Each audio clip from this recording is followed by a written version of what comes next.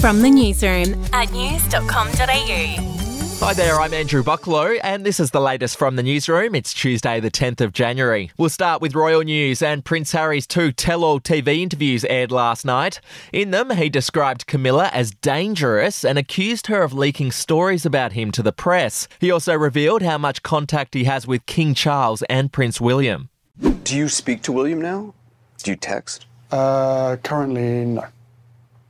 But I look forward to us being able to find peace. How long has it been since you spoke? A while. Do you speak to your dad? We haven't spoken for quite a while. No, not recently. In the book, you called this a full-scale rupture. Can it be healed? Yes. The ball is very much in their court. Now, if you want to hear more of Harry's shocking comments from those TV interviews and from his upcoming book, just listen to news.com.au's podcast, I've Got News for You. In other news, Japan's ambassador to Australia says the two countries need to remain vigilant towards China. China has adopted a more friendly approach towards Australia in recent months, but the Japanese ambassador told the Australian today that Beijing's tone is yet to be backed up by a shift in its behaviour. In related news, China's ambassador to Australia will speak to the media for the first time this year in Canberra today.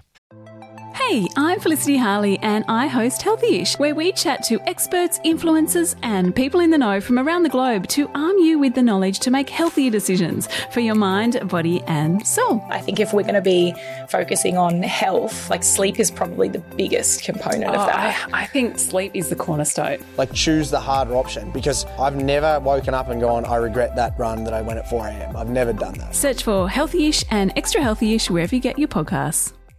To sport now, Novak Djokovic has arrived back in Melbourne for the first time since he was deported last year. He's set to take on Aussie Nick Kyrgios in a charity match on Friday night at Rod Laver Arena ahead of the Australian Open. Now, tickets for that match go on sale today and they'll get snapped up pretty quickly at just $20 a pop. Also in sports, some sad news. Australia's oldest living Test cricketer has died at the age of 95. Norma Johnston played 7 Test matches for Australia in the late 1940s. Aussie captain Pat Cummins is among those who've paid tribute to Johnston, calling her a pioneer of the women's game. To Hollywood news now, and Harvey Weinstein will be sentenced today after being found guilty of raping a woman in a hotel room a decade ago. The former producer, who's already serving a 23-year sentence for sex crimes, is now facing an additional 18 years in prison. And finally, actress Jennifer Lawrence has revealed who she thinks the biggest celebrities in the world are. In a new interview, she named, get this, Pete Davidson and Ariana Grande. Okay. The Hunger Games star also said that she'd be starstruck if she ever met Jessica Simpson. Well, that's the latest from the newsroom. We'll be back with another update soon. Your update from news.com.au. The podcast Faith on Trial looks into Hillsong, both in Australia and the US, and takes both the listener and hosts on unexpected twists and turns in the story of Brian Houston and the Singing Preachers. There are 2 incidents involving Pastor Brian. The Australian journalists uncovered a litany of alleged criminal behaviour in the megachurch. Financial gifts were being given to the leaders of the church. Listen to Faith on Trial Hillsong ad-free on Crimex Plus on Apple Podcasts today or wherever you get your podcasts.